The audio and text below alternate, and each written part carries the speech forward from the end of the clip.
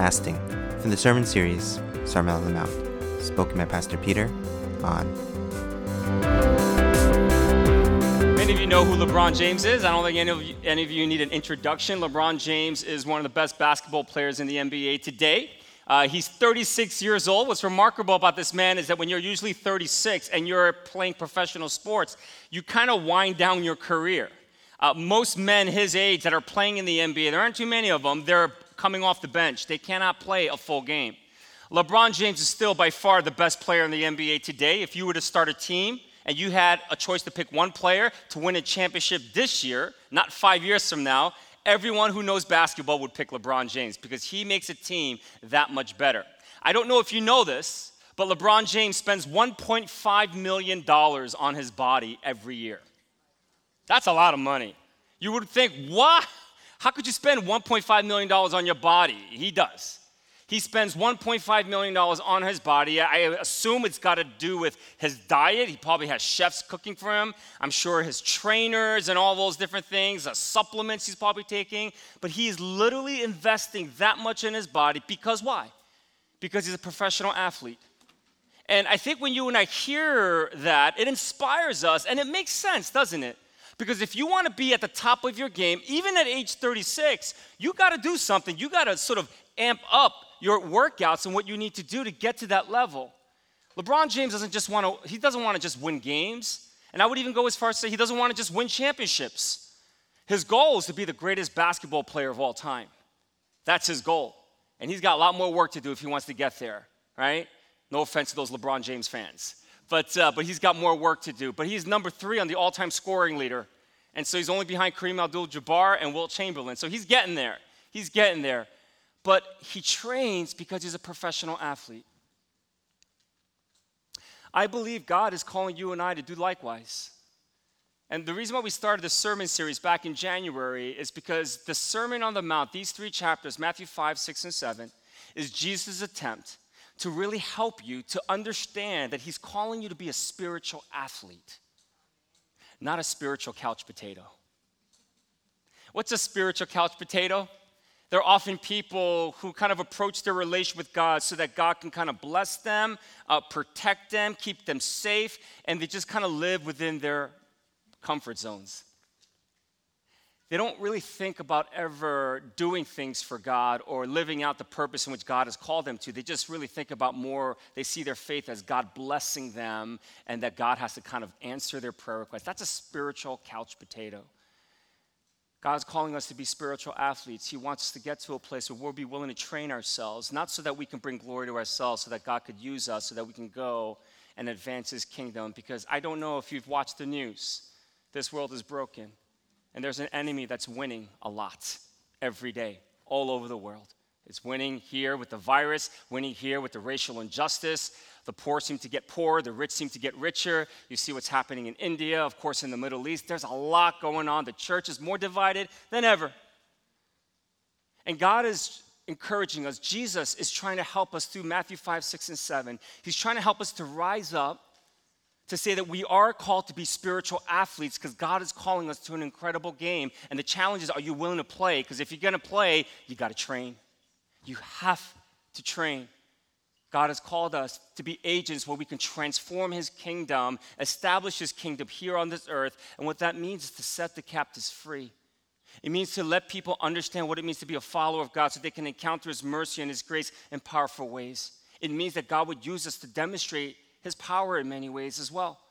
And God calls that for each and every one of us. It's not just for the pastors or certain people. He wants everyone to participate in being a spiritual athlete. And so we started this year. We spent 8 weeks talking about these virtues, these beatitudes. They're not easy, right? And then Jesus goes on, and then he talks about the 6th antithesis when he says, you have heard it say before, but I tell you. And those were hard, wasn't it? He said, if you've heard it say, do not commit adultery, but I tell you, even if you look at a woman lustfully, you've committed adultery. Those are not easy teachings. Again, spiritual athletes are willing to put in the work to get there.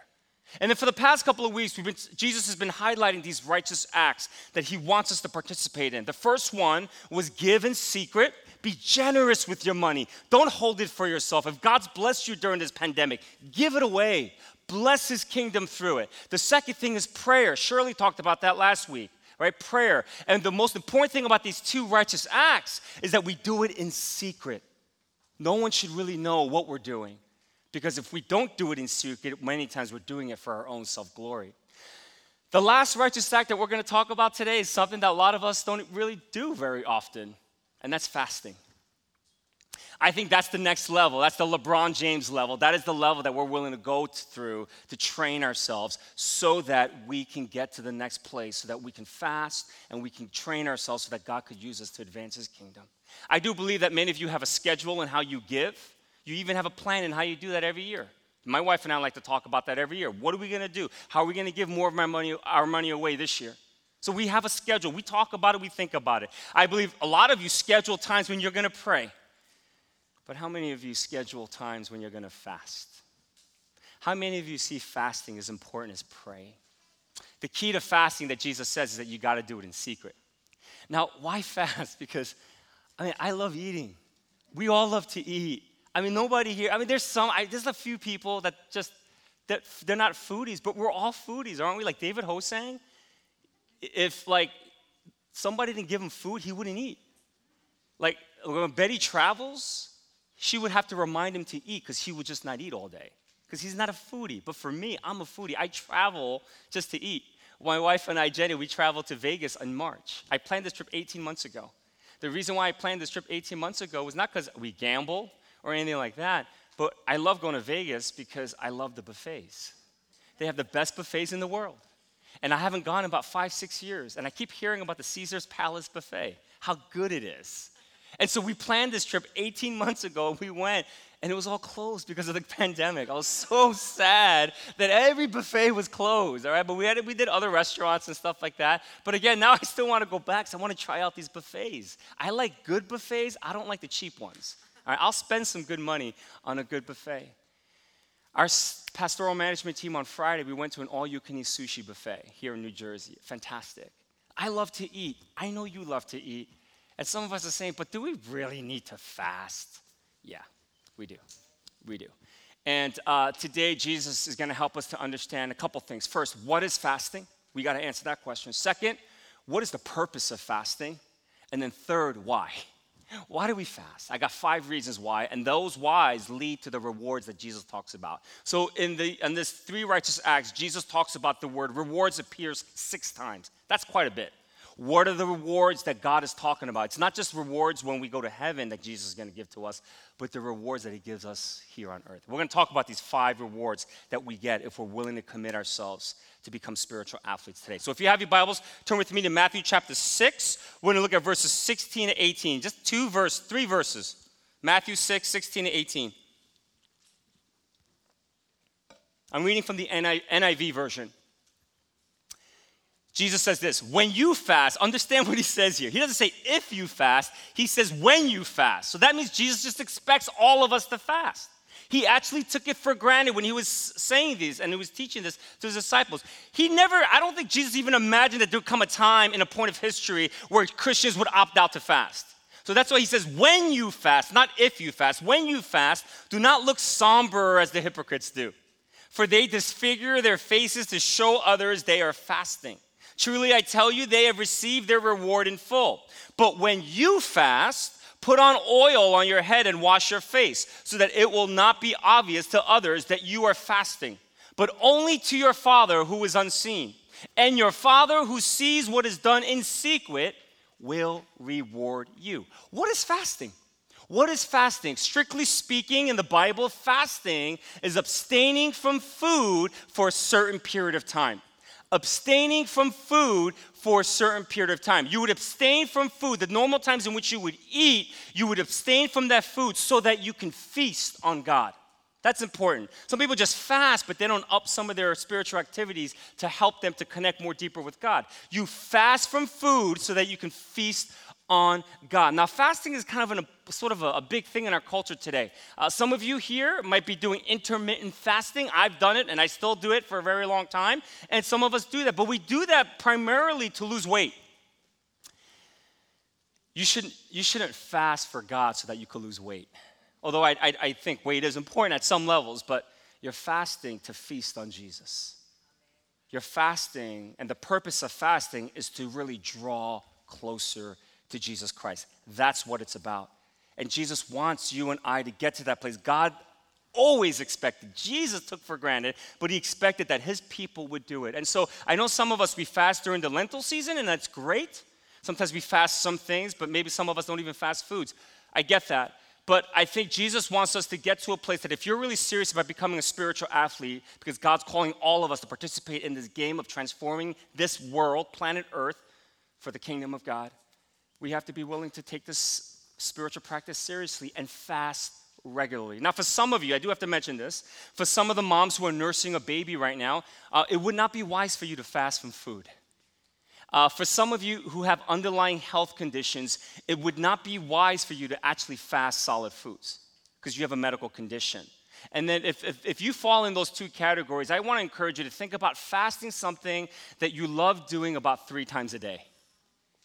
That could be checking out your social media, right? It could be maybe abstaining from TV, whatever it might be, something that you really enjoy doing for 3 times a day, and you just don't do it. And during the times when you would maybe do that, pray. Connect with God in a deeper way. Worship him, whatever that might be. All right? So the purpose of fasting, again, is for you to draw closer to God.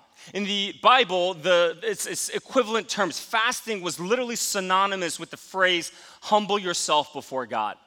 That's how you draw closer to God. You and I can't draw closer to God unless we're willing to humble ourselves before God. Nothing will humble us more when we choose to fast and choose that to be a part of our spiritual practice in our lives. In the Old Testament and the New Testament, people fasted regularly. The Pharisees fasted on Mondays and Thursdays every week. And again, Jesus expected all of his disciples to fast. He expected all of those who call themselves a Christian to fast. The issue that Jesus had was that we would not get credit for it. And sometimes when you participate in a spiritual practice like fasting, you kind of want recognition. I don't know if you've ever felt that. I mean, you kind of want people to know that you are because you're making a big sacrifice. And to kind of do that in secret, sometimes it's like, what's the point, right? And that's what was happening. These religious leaders who should have had the spiritual maturation to not make it about themselves, when they were fasting, what they were doing was they were disfiguring their face. All right, look at what it says in verse 16. Verse 16, when you fast, do not look somber as the hypocrites do, for they disfigure their face to show others they are fasting. Truly, I tell you, they have received their reward in full. That word disfigure, in the Greek, it literally means to make one's face so unrecognizable for the purpose of drawing attention to yourself. And that's what the Pharisees did. They did 2 things to kind of help them to disfigure their faces so that people who saw would be like, oh, they must be fasting. The first thing was that they wouldn't take showers. They'd wake up with bed hair. They wouldn't really comb their hair. They wouldn't do anything. They didn't look very clean. And whenever that happened, people knew that they were fasting. But the other thing they did, which was a little bit more blatant, was that they would take ashes and they would rub it on their face, and their face would be literally white. And people would know that when their face is covered in ashes, that they are fasting. Jesus wanted his disciples to fast, but he did not want people to fast for themselves. He abhors people doing it for their own self-glory. Jesus wants us to fast so that we can encounter a spiritual breakthrough and that we can draw closer to him. That is the hope. That is what Jesus desires. And so then why though? I mean, some of you, let's just be honest, let's just be real. Some of you think, but I don't know if I want to draw that close to God. Some of you grew up in traditions believing that if you draw closer to God, he may make you do something you don't want to do. So some people are just scared. They're like, I don't want to get that close to God. Because suppose he calls me to some remote place in the world and I got to sleep like in a hut or something like that and do things I don't want to do. And so sometimes the devil makes you believe in a lie that God is going to call you to do something that's going to torture your life. Now listen, I believe God calls us to, and he challenges us in every way when he calls us to do certain things. But that's part of life. Anything you choose to do is going to have a challenge. If it doesn't, then you will cease to exist to live. Or you won't really feel like you're living. You're just going to conclude that you're just merely existing, but you're not really living. If you truly want to live life, it's going to require quite a bit of you. So anything that God calls you and I to do, it's going to be tough. It's not going to be hard. It's not going to be easy, but he's not going to make you do something that's going to make you utterly miserable. That's such a lie that many of you have been convinced of. And so some of you are like, well, I'm not going to fast. I don't want to draw closer to God. Suppose he tells me to do something I don't want to do. It's better to do something that God doesn't want you to do than having Satan tell you to do something that you don't want to do. It's much better. Because when you end up doing the things that God wants you to do, it always leads to life. So then why should we fast then? The rewards in which Jesus, he keeps talking about this reward thing, that your Father in heaven will give you a reward. I love rewards. Like, I'm all about that with credit cards. I love rewards. I love points. I just signed up for the United Quest card, 100,000 points, miles, if you spend, a certain amount of money in a certain amount of time. I love rewards, right? So Jesus is not just talking about heavenly rewards, which we will get. We will get physical, tangible, heavenly rewards. But he says when we focus on these three righteous acts of fasting, praying, and giving generously of our money, he says we're going to get a reward on earth. What are those? I have 5 things I want to talk about. 5 rewards or 5 reasons why we should fast. The first one is this. The first reason why we should fast is so that we can grow in self-control. So that we can grow in self-control. Proverbs 25:28. Proverbs 25:28 says, a person without self-control is like a city with broken down walls. Again, a person without self-control is like a city with broken down walls. What is the author trying to help you and I to understand here? What's a city without a wall, especially back in the Old Testament times? They are in a very dangerous position because they have no protection for the enemy. And so what the author here is trying to help you to understand is that when you and I don't have self-control, we are literally unprotected from Satan. That we put ourselves in a position where it's such a precarious situation because Satan, there is nothing blocking us and Satan. And so what fasting does is that it helps you and I to grow in self-control. That's really one of the best things that we get. That's one of the greatest rewards that we get from fasting. Listen. America is the most obese country in the world. We have a deep addiction with food. A lot of us, including, and I'm preaching to myself here, we don't have much control when it comes to food. Fasting helps you to gain control over that. Fasting reminds you that you say, God, I don't need food to live, I just need you. Amen. And I want you to understand this. If you and I could begin to live our lives with self-control, your Christian life would be at a different place today. Your relationship with God would be at a different place because self-control is everything. If you don't have self-control, you have no walls to protect you from the enemy. You are literally at the enemy's mercy to do whatever he tells you to do. And so why should we fast? What's one of the greatest rewards? Self-control. What it leads to a life where you put up a wall where you protect yourself from the temptations of Satan. Because without it, we hurt the people we love the most. How many times, because we lack self-control in our anger, we've said things, we've done things to hurt the people we love the most. If we don't have self-control in those areas and containing some of our emotions, we will end up doing things to hurt people. If we don't have self-control in the area of our lust, and you're married, I guarantee you, it will not be very long before you commit adultery on your spouse. That's a lack of self-control. God has called us to be people of God, to have self-control. Why? Because if we don't, we are literally at the mercy of the devil. And one of the greatest gifts that he can give to us today is as we fast, one of the greatest rewards that he gives us is he helps us to grow in self-control. Remember Jesus, on the day before he would be crucified, he was standing trial before the chief priests. They were accusing him, they were saying all these things, and Jesus was on the trial for his life. Remember the self-control he demonstrated? Jesus didn't say anything. He said but a few words.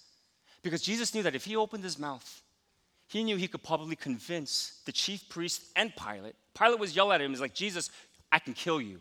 Say something. Jesus knew that if he opened his mouth and he talked, he can talk his way out of being crucified. Or at the very least, he could call thousands of legions of angels to come and save him. But Jesus demonstrated, exemplified such deep self-control, he stayed quiet. I don't know about you, but it's one of my biggest prayer requests, that God will give me self-control every single day because I am such a rambunctious. I think with my emotions many times. To have self-control is one of the hardest things to do as Christians, and we can't get there if you're not willing to fast. One of the greatest rewards you can receive from God today is to grow in a little bit of self-control. It doesn't happen unless you fast. I was watching, I don't know if any of you saw the documentary on Tiger Woods on HBO Max. It's fantastic. I didn't know too much about Tiger. I just knew some things, of course, that you all know. But I wanted to watch. There was a 2-part series. Tiger Woods, by far, could have been the greatest golfer of all time. And it's sad to hear what happened to him several months ago when he got into that bad car crash. But this kid was young and he was winning majors like it was nothing. He was aiming to beat Jack's record, 18. He was there. He was going to surpass. He was going to hit the 20s easily. But in that documentary, you see why he fell, and no longer he's able to dominate the way he dominated before. It's because Tiger Woods lacks self-control.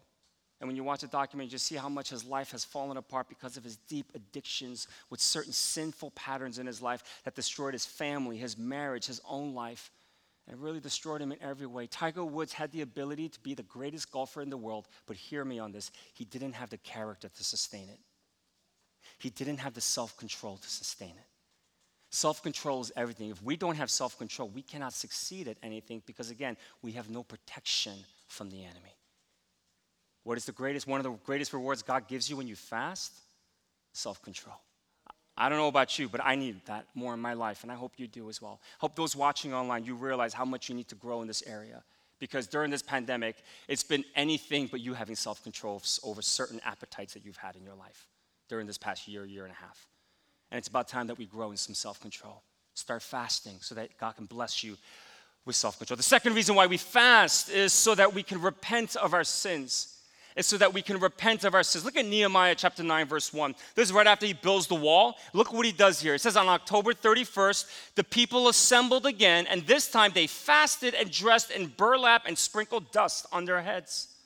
Those of Israelite descent separated themselves from all the foreigners, and they confessed their own sins and the sins of their ancestors. They got together. They fasted for the primary reason to repent of their sins. Now, all of you know, if you're Christians and you've been Christians for a while, that you need to repent so that God can forgive you of your sins. But folks, that's maybe half of what repentance is about.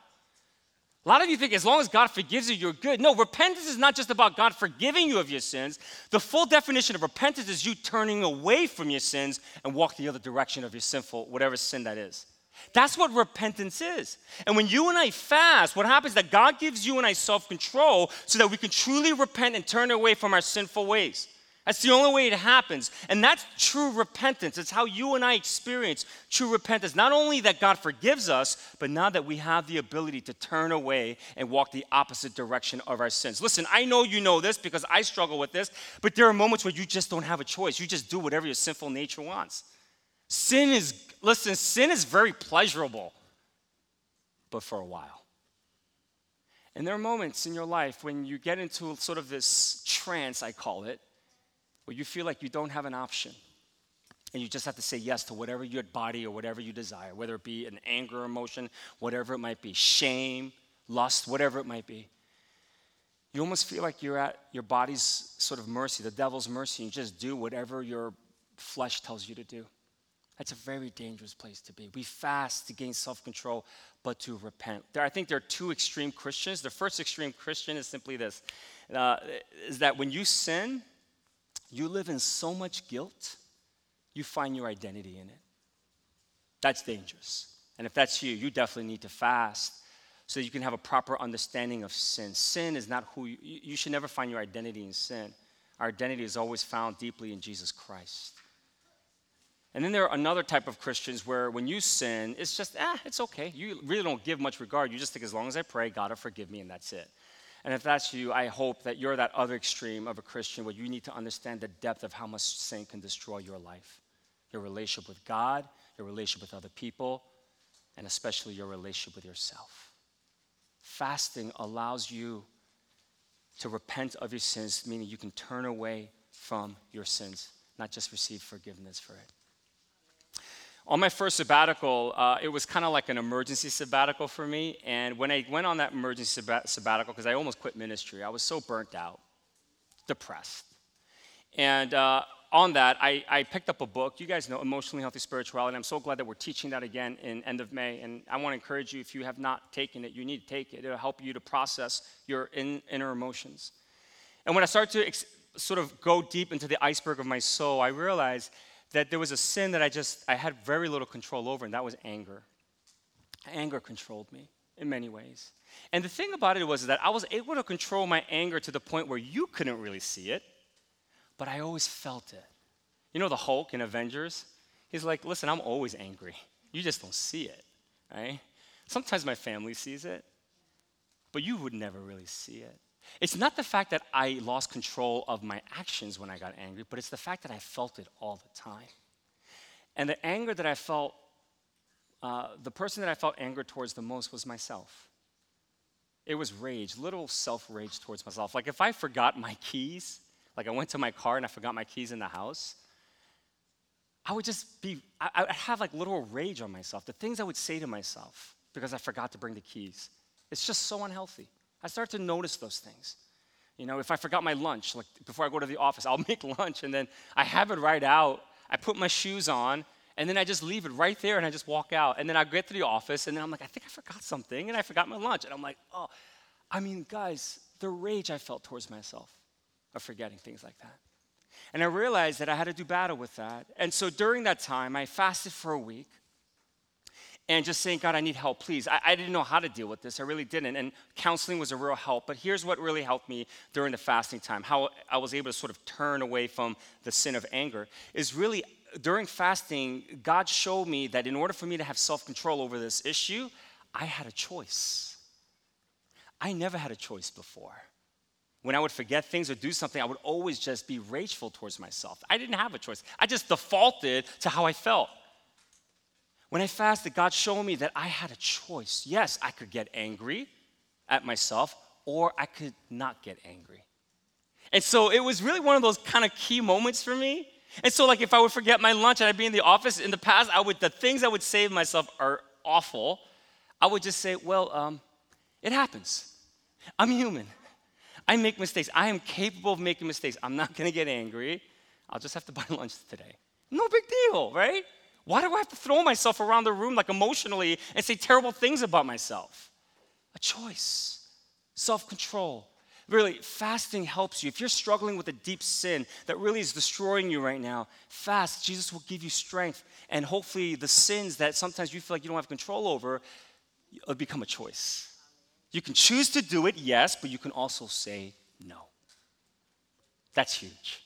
To have a choice when it comes to sin that often controls you, that's a game changer. That's how you truly repent. Fasting helps you to get there. Third, we fast to seek direction. All right, so one of the greatest rewards that God gives you. When you fast, you draw closer to Him, and as you're drawing closer to Him, He directs you in your life. It's really cool. Look at Acts 13:2. If this didn't happen, we wouldn't be here today. If the disciples weren't fasting, we wouldn't be sitting here in these chairs today. Look what it says in Acts 13:2. While they were worshiping the Lord and fasting, the Holy Spirit said, "Set apart for me Barnabas and Saul for the work for which I have called them." Up until that point, the church was in Jerusalem. Everything, the Christian faith was in Jerusalem. The disciples were fasting because, again, as a disciple, they know that a part of being a disciple is you have to fast regularly. They were fasting and praying, which often accompanies fasting is praying. And then the Holy Spirit guided them and says, "Bless Saul and Barnabas to do the work that I've called them to do." That is how ministry to the Gentiles happened. And the emphasis of the church was no longer in Jerusalem. After a few years, it was starting to move to Gentile territory, to places like Antioch. Really cool. Fasting helps you and I to gain greater direction from God. And when God gives you direction, please obey it. Because if you don't obey a direction in which if the disciples didn't obey this direction that the Spirit gave to them, we may not even be here today. But because they did, it changed the world forever. And when God gives us a direction, we got to follow and we got to be faithful to it. But seeking the direction of God, wanting it. I know some of you are at a place where you need direction in your life. I need direction in my life all the time. Fast. God will give you direction. It's one of the great rewards. As long as you don't fast where everyone applauds you for doing it and looks at you and you bring glory to yourself, the reward that God will give you if you fast in secret is that He will give you direction. He'll guide you in the terrains of life that are sometimes very difficult, especially during this time as we find ourselves during this pandemic.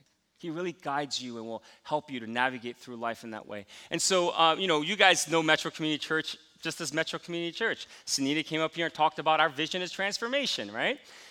Many years ago, when God gave me the vision for Metro Community Church, I was a seminary student. I had no idea what to do. I didn't know how to plant a church. I had zero ministry experience because I worked in the marketplace before I went to seminary. And some of my friends would say, you have no ministry experience and you're going to plant a church. Basically, what they were saying was this: what makes you think you can do this? I believed I couldn't do it. And so there was a time in seminary, I didn't fast regularly, but I spent 3 days fasting with another person who helped me with this church plant. Her name is Ju Hong. And we kind of like during the days, we got together and we fasted and prayed. And we said, God, we need your guidance. I know Metro Community Church, what is it going to look like? What's the vision of the church? What are the values of the church? What's the mission and all those things? And in those 3 days, God was able to help us to understand and guide us through the planning process. And so you hear this word transformation. It came out of a time of fasting and praying, where God directed us, where that's our one-word vision statement, but the sentence of our vision is bringing life transformation through community shaped by God, people, and the culture. That's our vision statement. It still stands today. Our 4 core values that allows our vision statement to happen is the 4 R's, we call it. To be a relevant church to the unchurched. To have authentic relationships with each other. To reflect the image of Jesus Christ, not because we look like him, but because we act and love like him. And the last core value is to respond to the needs of the hurting. Those are the 4 core values that Jesus sort of built his church on. And so spiritual guidance is huge. Fasting and praying helps you to get greater clarity in where God might be moving in your life, and he'll help you. If you need direction today, if you feel like you're lost and you don't know where you're going, fast and pray. Amen. Seek God. He'll guide you through that process. One of the best rewards he gives us. The fourth reward, the fourth reason why we need to fast is so that he can give us strength to endure a difficult season of life. Hear me on this. As a Christian, you need to know this. Believing in God does not mean that you are not going to encounter difficult situations in life. That's not what it means to be a Christian. We live in a broken world. Anything you do in life, whatever you might believe in, we will encounter difficult situations. So God is not going to necessarily take away or protect us from difficult situations from happening, but what he'll do is he'll give you strength to endure. Amen. And when you and I fast, he gives us strength to endure a season in our life that might be hard. Esther 4:16. Remember the story of Esther? Let me just set it up before we read this. Esther was the queen of Persia.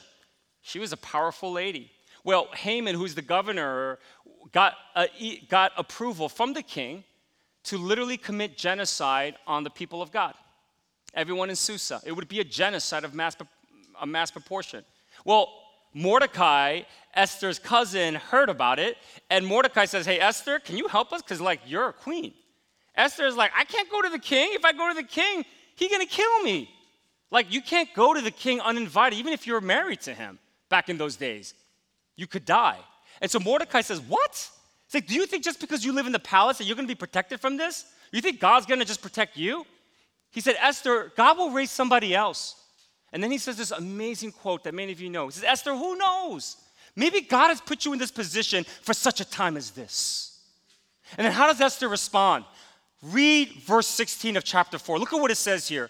She says, go gather together all the Jews who are in Susa and fast for me. Do not eat or drink for 3 days, night or day. I and my attendants will fast as you do. When this is done, I will go to the king, even though it is against the law, and I perish. And if I perish, I perish. Amen. That is one of the most powerful statements that you should try to internalize. Because when you fast, notice Esther didn't say, hey, pray and fast for me that I don't die. Pray and fast for me so that the king raises his scepter so that he shows me grace. She doesn't do that. She says, pray and fast for me and I will do the same so that God can give me the strength to endure so that if I die, I die. Amen. That's powerful. And so some of you might be going through a real difficult situation in your life right now. Don't pray and fast that God would remove it, because sometimes those challenges, if you squeeze every ounce of wisdom from it, you can really grow. It can lead to a tremendous amount of maturation in your life. And so for many ways, rather than asking God to remove it, pray and fast that God will give you strength to endure. That's what you do. It's one of the greatest rewards, that God will give you the strength to deal with a difficult situation in your life. And don't just pray and fast by yourself. What I love about Esther is she said, get everyone in Susa to fast for me. Solicit others, those you love, those you care about, those you know that love Jesus. Say, will you fast with me? I'm going through a real hard time. Will you fast for me? Whenever I'm going through a hard time, I call my soulmates and I just say, hey, bro, I'm going to fast. Can you join me? I don't feel bad about it because I do it for them. And they do it for me. They said, absolutely, I'll fast for you. I'll fast with you. Pray that God will give you strength to endure a difficult season in your life. God is not about removing those things, but he's about giving you strength to endure.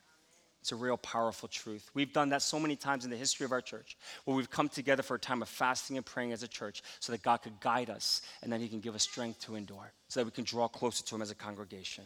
Pray for that. The very last reward that we gain, the very last reason why we should fast is to gain spiritual authority. To gain spiritual authority. Matthew 4, 1 through 2. Now, this is right after Jesus is baptized in water. Remember that? And then John baptizes him, and then God says, this is my son, my beloved, in whom I'm well pleased with. Directly after that happens, look at what it says in verse 1. Then Jesus was led by the Spirit into the wilderness to be tempted by the devil. After fasting 40 days and 40 nights, he was hungry. Why?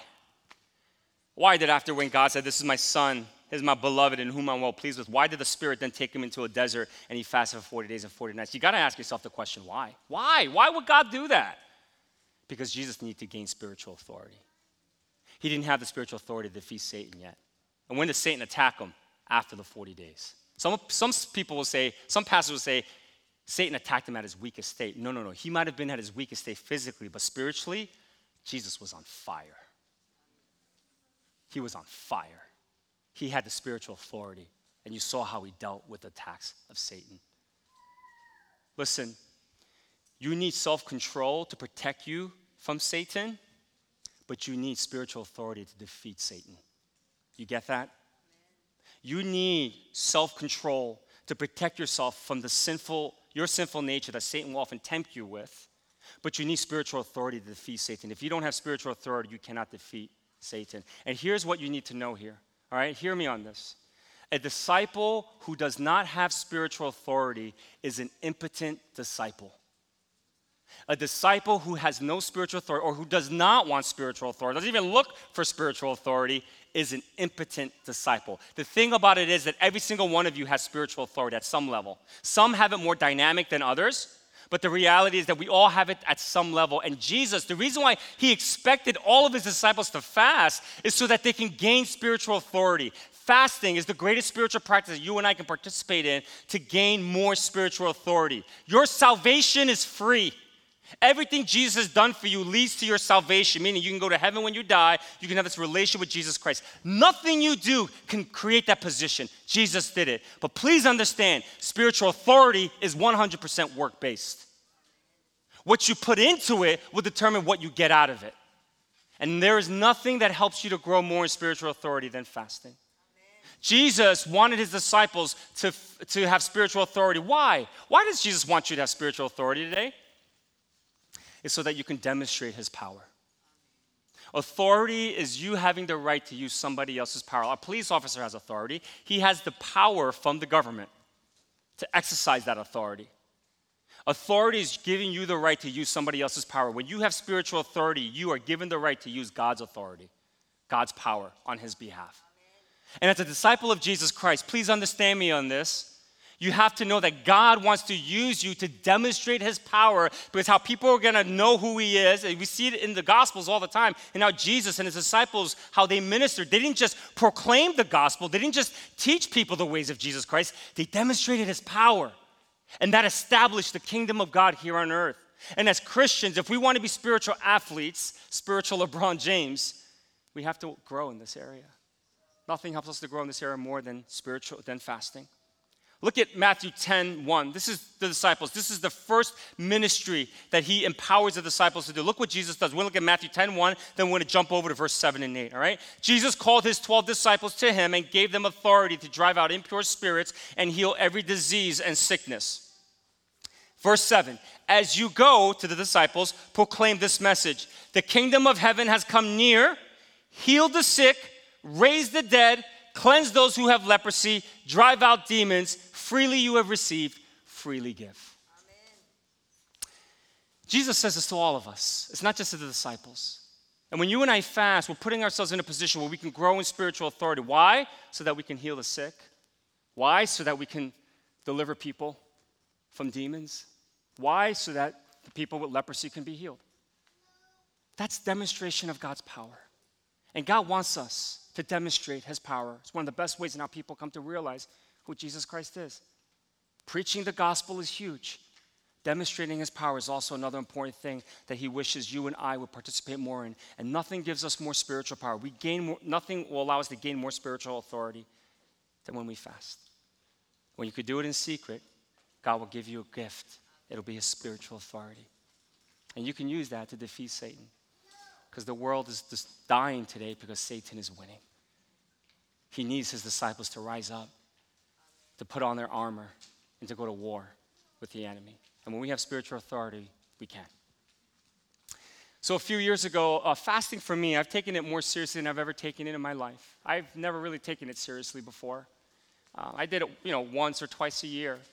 But since I started this doctoral program, I really have taken fasting a lot more seriously, and I do it regularly in my life. And after my first semester of my class that I took in this doctoral program that I was in, I decided to fast for 40 days. You guys know this. Some of you know this who've been a part of the church. And the reason why I fasted was for two things. Number one, during this class, I realized how much shame governed my life. During this class, I realized that shame was the root of my anger. And it was one of those crazy moments for me where God just broke me. And I had no idea that I was being controlled by the sin of shame. And so I fasted and I just said, God, please help me, because, shame is destructive. Shame is so destructive because when you feel shame, it doesn't teach you that you're capable of making mistakes. It teaches you that you are the mistake. That's why shame is so destructive. And so I just prayed and I said, God, help me to overcome this. Let this just become a choice, not a default thing that I fall into all the time. Grateful for that. But the other reason why I fasted for 40 days, and this was interesting because before I did that, before I started fasting, I knew I had to get permission from Jenny. And, that's a long time. And so I just said to her, I said, hey, honey, can I fast for 40 days? And she didn't even think twice. She said, no. I said, why? She said, because if you fast for 40 days, I know you're going to use that as an excuse not to do house chores. I said, what? I was like, no, I won't. I promise you, if you let me fast for 40 days, I will not skip out on my chores. I won't use my hunger as an excuse not to do housework. And so she said, okay, then if you promise me, then you can fast for 40 days. And so I did. And I'm going to be honest, you can check whether they're right there. Those 40 days, I didn't skip out on any house chores. I did even more, okay? I did more than that was expected of me. The coolest thing was my kids noticed it. They said, Dad, you were never angry during those 40 days. And then, Christian is like, you should fast more often for 40 days.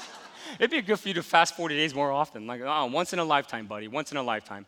But the second reason why I chose to fast was really spiritual authority. Up until that point, you guys know that I do my best to preach the word of God to you guys.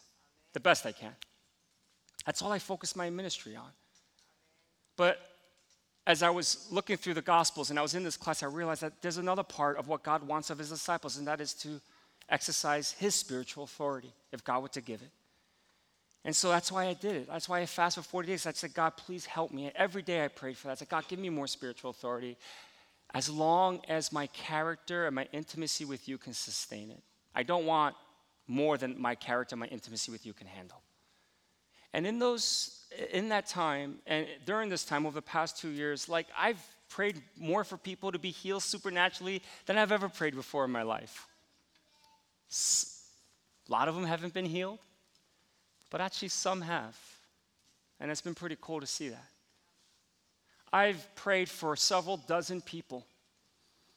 I've delivered them from demonic oppression. I've never done that in my life. Several dozen people that I've been trained by some professors, and they've helped me to sort of understand how to do this. And I've been doing these deliverance sessions. And I can't believe the things that I've seen and witnessed. And getting emails from some of them, because some of them are from all over the world, and getting emails from them saying thank you because I've never felt this free before in my life. More than all of that, the thing that I'm just so grateful for during this season of my life, because fasting has become a part of my spiritual practice, is the intimacy that I have with God. It's this ability to draw closer to him so that I can live continuously in his ways. And I'm grateful. And I'm grateful that this has been a spiritual practice. I'm so glad that I'm preaching this one this Sunday, because honestly, if I taught this 2 years ago, I don't know what I'd share with you. But because I've been trying to live it for the past 2 years, I've seen the beauty and the benefits that when you take fasting seriously, God can do something wonderful in your life and through your life. Amen. So are you going to be a spiritual athlete, or are you going to be a spiritual couch potato? That's your choice. It really is. And I just pray that you would choose to be a spiritual athlete, because if you choose the latter, you're not going to even know God is powerful. You won't even know it.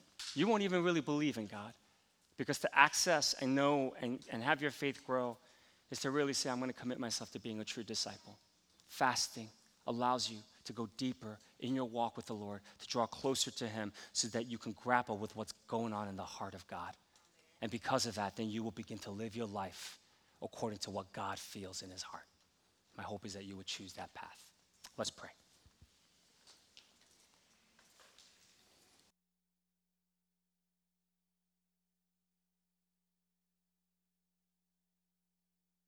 So let's make a commitment. I want you to commit one day this week that you will fast. Pick that day, write it down, and fast the entire day. Just drink water.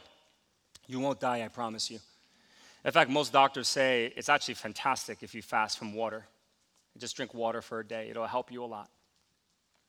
Pick a day, but more than just a day. Commit yourself to practicing this spiritual practice so that you can continue to grow and be the kind of disciple that he wants you to become, so that you can demonstrate self-control, so that you would truly repent of your sins, so that you will allow God to direct you in your life, that you will be able to find strength to endure a very difficult season. And this has been a difficult season for a lot of you. Some of you have lost loved ones. Some of you have lost jobs, lost relationships. Some of you have lost yourself during this time. And you need to fast so that God can give you strength to endure this season. And the last one is to gain spiritual authority so that God can use you to demonstrate his power. So would you commit to God and say, God, I'm going to do this regularly, and may I be able to encounter all that I have, that you want from me when I do fast. So go to God in prayer, and then I'll close this.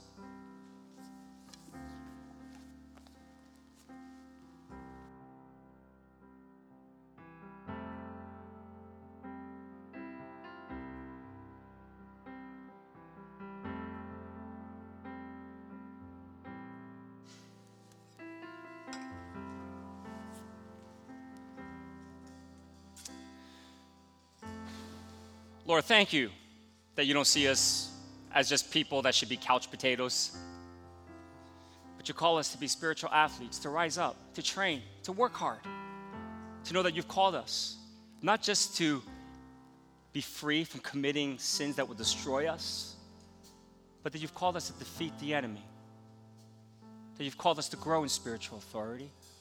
And so I pray for my brothers and sisters that are watching, to my brothers and sisters that are here who have committed themselves from this day forward to make fasting a normal part of their spiritual practice. God, I pray that you would show yourself strong in their lives when they do. And that for those who have committed to fast one day this week for a 24-hour period, God, I pray that you would show up, that you would speak to them, that you would guide them. And for those who might want to fast longer, God, I pray you would stretch them and that you would speak to them as well. And so, Lord, would you help us? Would you raise up a new generation of people that would see themselves as the special forces in which you're tapping on the shoulder to go out and to establish your kingdom by demonstrating your power.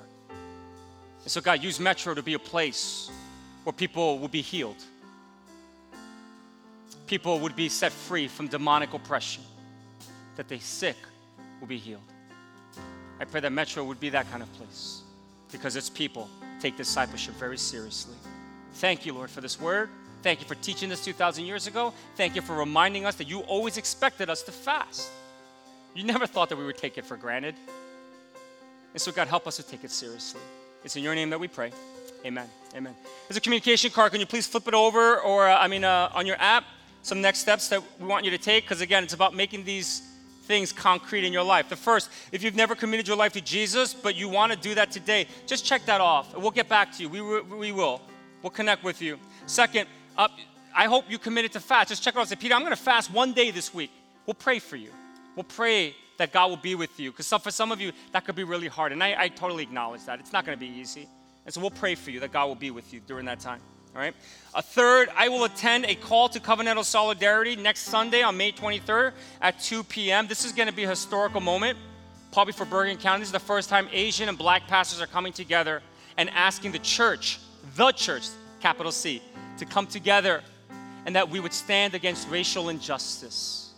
It's not going to happen. Racial injustice is not going to go away in this country unless the church is actively involved. Because if I'm going to be serious, I'll share this next Sunday at the rally, the church is the greatest institution that perpetuates racism today. And so the church has to stand up. We got to bear in solidarity. The black and Asian pastors are coming together, and we're calling Christians to come together and make a covenant with each other, that we would come together and fight and continue to be about reconciliation, particularly when it comes to race. All right? So please join us. Mark that. It'll be like an hour. It won't be longer than that. All right? So please just check that off, and we hope to see you there next week. All right? All of you there. Fourth, I will register for next Sunday's in-person service at 10:30 a.m. here. You know, CDC said some pretty bold things this week. They said we don't have to put on a mask even when we're indoors. We're going to be very cautious with that because, again, it's not about you, but we want to make sure that people around you are going to feel safe. We care about our neighbors, all right? But as things are coming back to some level of normalcy, let me encourage you to come back home and worship in person. Experience the flesh with each other, worshiping together in an incarnational way. It'd be beautiful. Hopefully you can. Registration will end every Thursday night at 11:59 p.m. All right? So make sure you register before next Sunday.